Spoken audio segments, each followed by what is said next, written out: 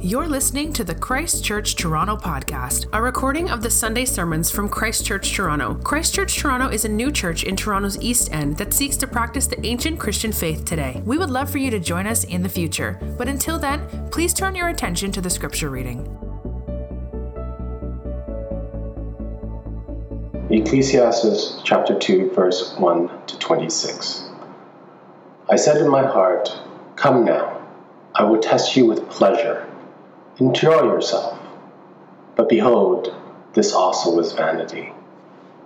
I said of laughter, "It is mad," and of pleasure, "What use is it?" I searched with my heart how to cheer my body with wine, my heart still guiding me with wisdom. I made great works. I built houses and planted vineyards for myself. I made myself gardens and parks. I had also great possessions of herds and flocks, silver and gold, singers, concubines, the delight of the sons of man. Also my wisdom remained with me, and whatever my eyes desired, I did not keep from them. I kept my heart from no pleasure, for my heart found pleasure in all my toil, and this was my reward for all my toil. Then I considered all that my hands had done, and the toil I had expended in doing it.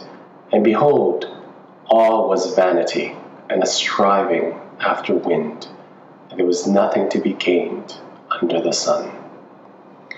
So I turned to consider wisdom and madness and folly. Then I saw that there is more gain in wisdom than in folly.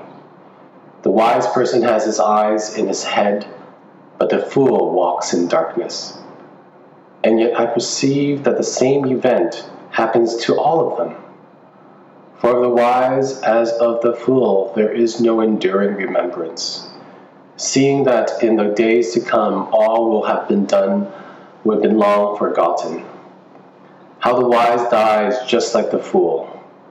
So I hated life, because what is done under the sun was grievous to me, for all is vanity and a striving after wind.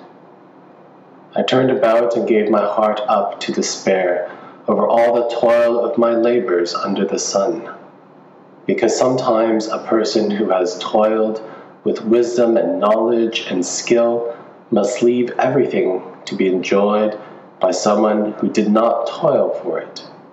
This also is vanity and a great evil. What has a man from all the toil and striving of heart which he toils beneath the sun? For all his days are full of sorrow, and his work is a vexation. Even in the night his heart does not rest. This also is vanity. There is nothing better for a person than he should eat and drink and find enjoyment in his toil. This also I saw is from the hand of God, for apart from him who can eat or who can have enjoyment? For to the one who pleases him, God has given wisdom and knowledge and joy. But to the sinner he has given the business of gathering and collecting, only to give to the one who pleases God. This also is vanity and a striving after wind. The word of the Lord. Amen. Thank you, Wilson. I said in my heart, "Enjoy yourself." But behold, this also was vanity. So I turned to consider wisdom, and this too was vanity. So I turned about and gave my heart up to toil. This also is vanity, and a striving after the wind. Our passage this morning harkens back to the opening lines of the book of Ecclesiastes, the series that we're going through now, where we find that all is vanity. And in this chapter, Solomon lays out more specifically what he means. That pleasure is vanity, that living wisely is vanity, that work is vanity. But actually, as Kyle explained last week, the word vanity is probably better translated as vapor or smoke from the Hebrew word hevel. And in this sense, we might hear the preacher say instead, smoke, smoke, everything is smoke. It's all a striving after the wind. Pleasure, smoke, toil, smoke. Wise living, smoke or vapor.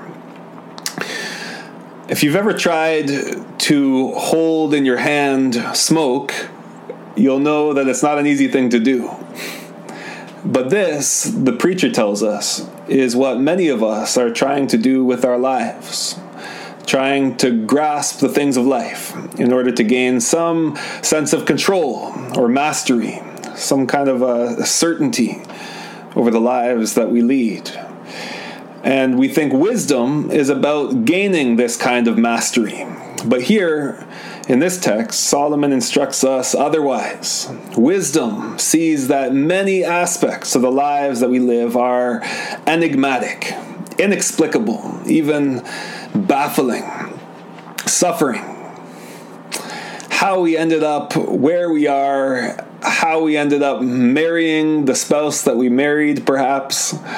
Why this person got sick and this person didn't. Why this person died prematurely and we remain. All of these kinds of questions. We try to come up with explanations for these things. But much of it, if we're honest, remains beyond us. And wisdom, rather than offering a privileged position to understand all these things, acknowledges our severe limitations, including this, that when we try to squeeze out from life something that's lasting and permanent, something worth living for, in the end, it escapes us.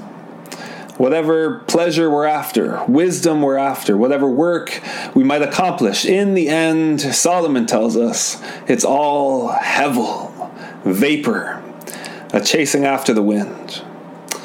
What are you chasing after? This morning, Solomon calls us to consider with him that things of this life are but a vapor, even the best things. And in the end, Solomon instructs us, as we'll see, in a better way. We'll begin by briefly considering two vaporous elements of life: pleasure seeking, and wise living, before then coming to Solomon's wise conclusion, his solution for us. So first, the vapor of pleasure. We find in verse 1, I said in my heart, come now, I will test you with pleasure. Enjoy yourself. Solomon goes on to explain that he sought pleasure in laughter and in wine and in women and in building beautiful buildings and parks and gardens and irrigation systems. He says, whatever my eyes desired, I did not keep from them. I kept my heart from no pleasure. And in all of this, he says, my heart still guiding me with wisdom. It's very interesting, isn't it? We might think of what Solomon's doing here as pure pagan pleasure seeking. But that's not what Solomon says. He says that through all of this pleasure seeking, he was guided by wisdom. That wisdom remained with him. And it's worth reminding ourselves at this point that this is the same Solomon speaking who God promised to make wise in the first place. The same Solomon whom God himself appointed as king over Israel. And of course, this is not to say that this Solomon was perfect, but we should remember that he also wasn't a pagan. His was a life well ordered within the regular rhythms of the worship of Yahweh. In the temple, singing the psalms, offering sacrifice in covenant fellowship with God. And yet, Solomon here in this context is putting an innate human desire to the test.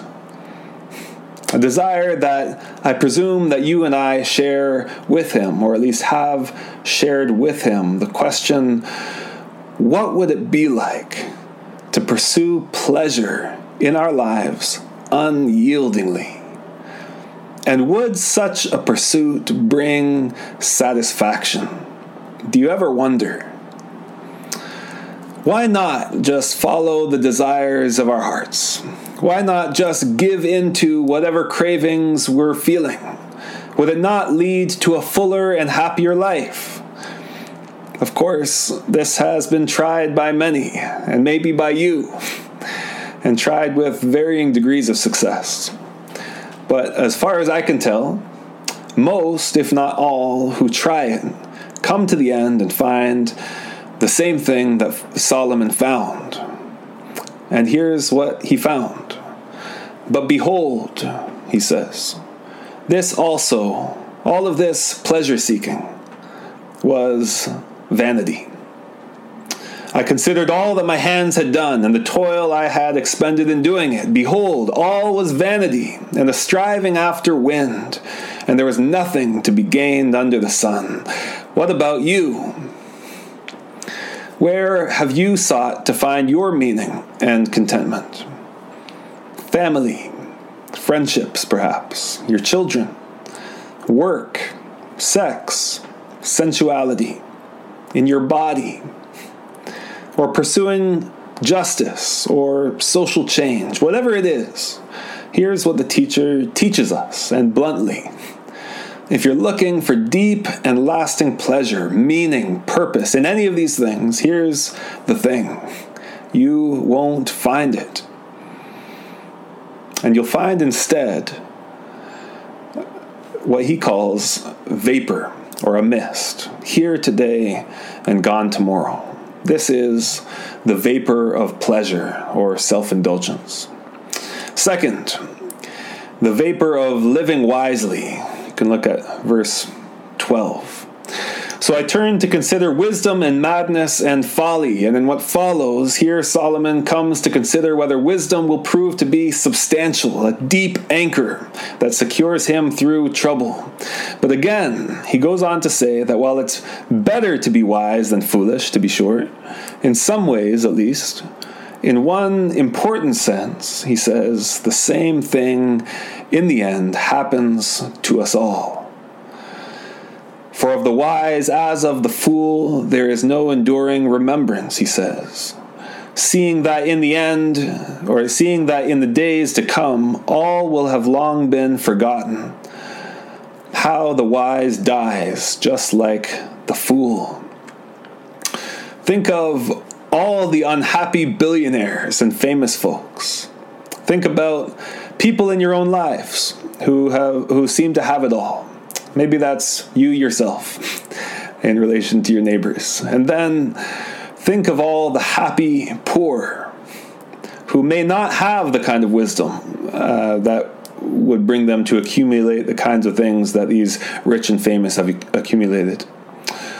But then these happy poor who still find a greater measure of happiness even in their poverty. And then consider that whether the poor or the rich are happy or unhappy, in the end, according to Solomon, it does not really matter.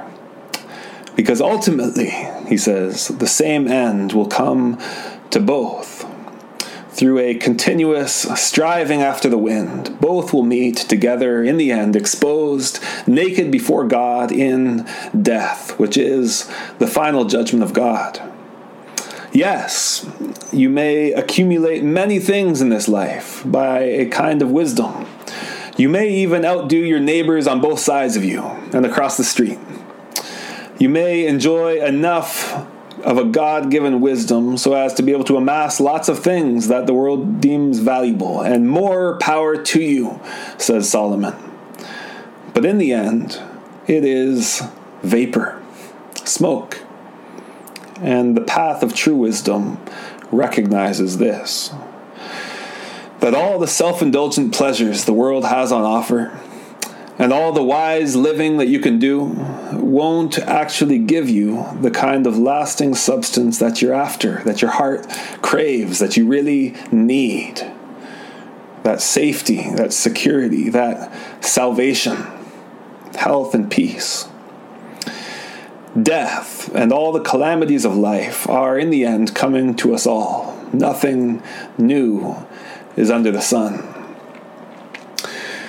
And what is Solomon's response then to all of this? We find it in verse 17. So I hated life, he says, because what is done under the sun was grievous to me, for all is vanity and a striving after wind. For those of us quite content with the things we've amassed in this life, there is a strong warning here that loving life in a certain way, in the way that Solomon speaks of it, loving life proves that we've only forsaken wisdom. John in the New Testament puts it this way: do not love the world or the things of the world. If anyone loves the world, the love of the Father is not in him. Again, a strong warning.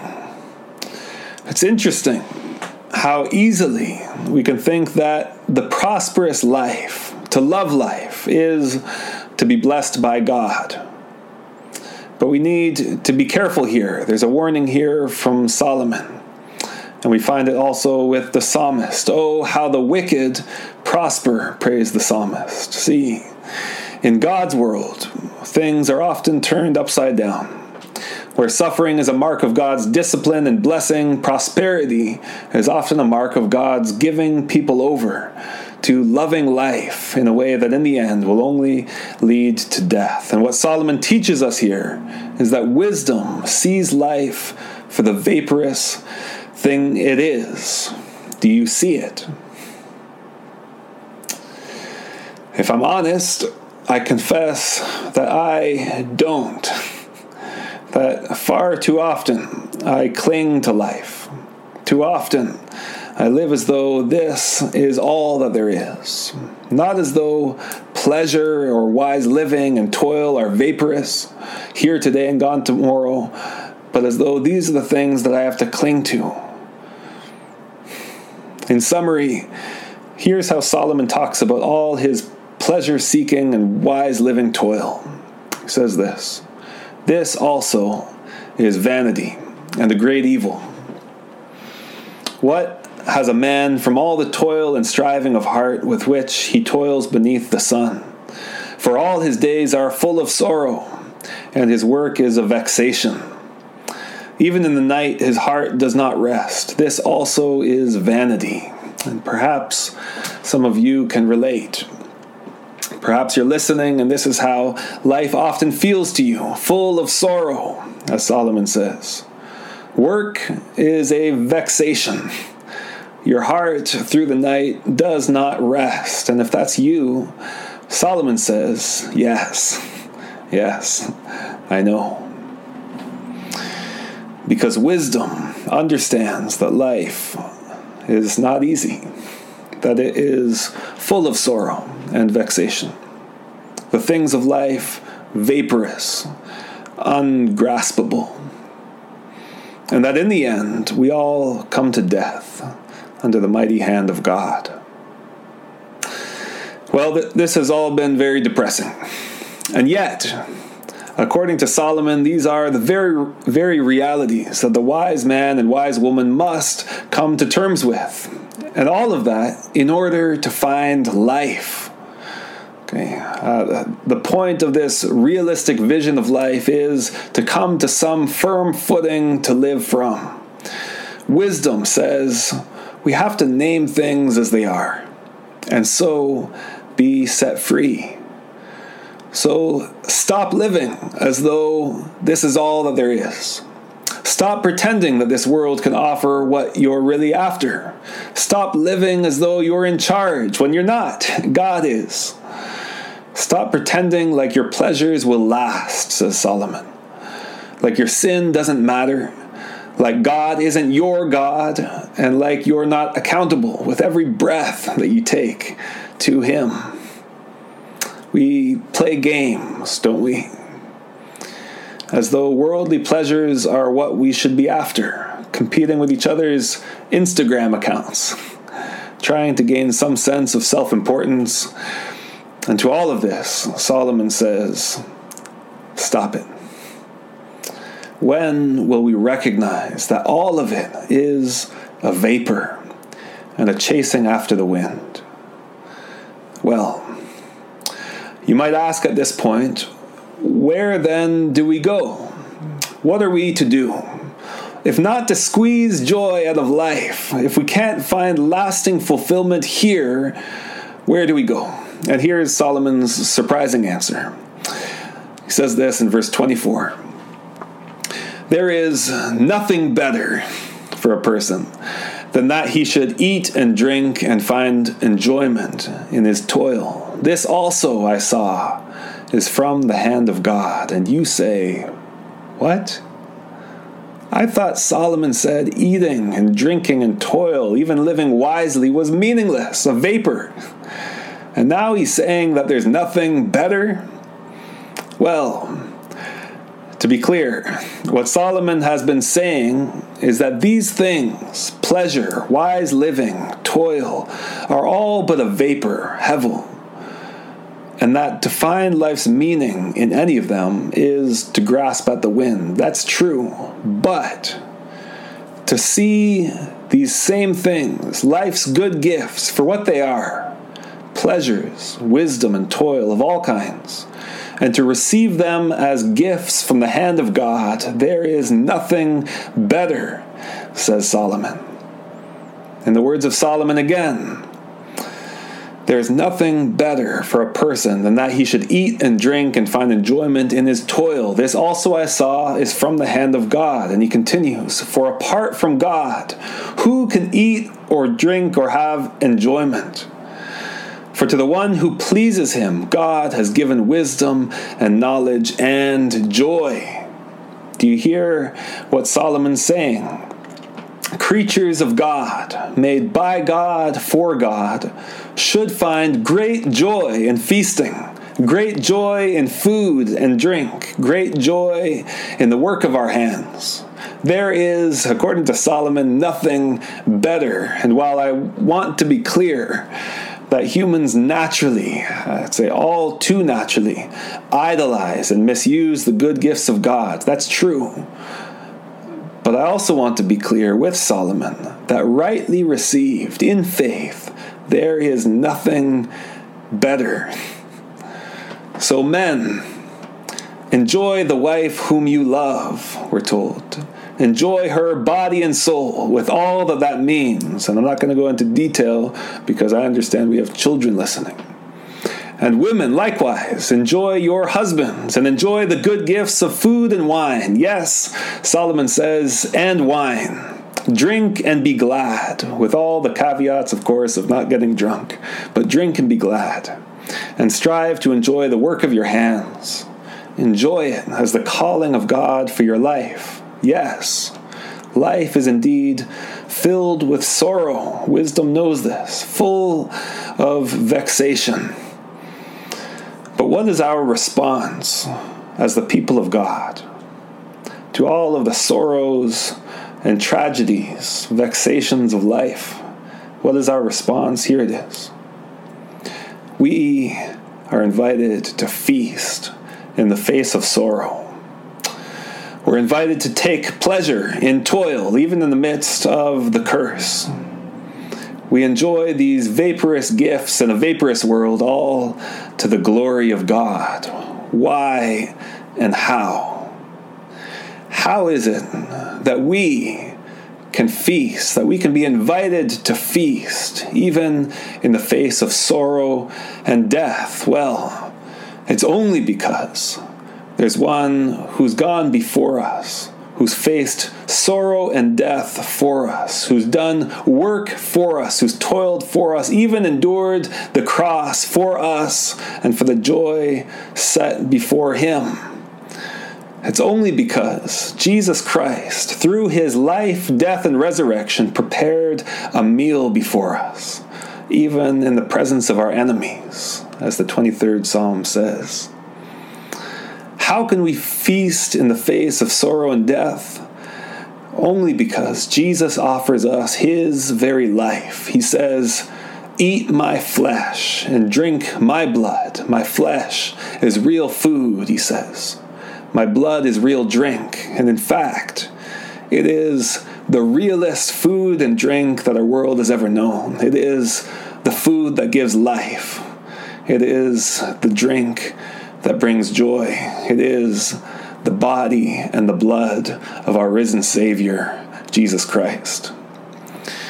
And whether you're a Christian or not, here is what I want to make most clear this morning from our passage. that it is only in feasting on the life that is Jesus Christ, his body, his blood, that we are welcomed in and through him to find enjoyment in the things of this life, in the vaporous things of this life. For apart from God, Solomon asks, who can eat or who can have enjoyment? For to the one who pleases him, God has given wisdom and knowledge and joy. Joy to the one who pleases God.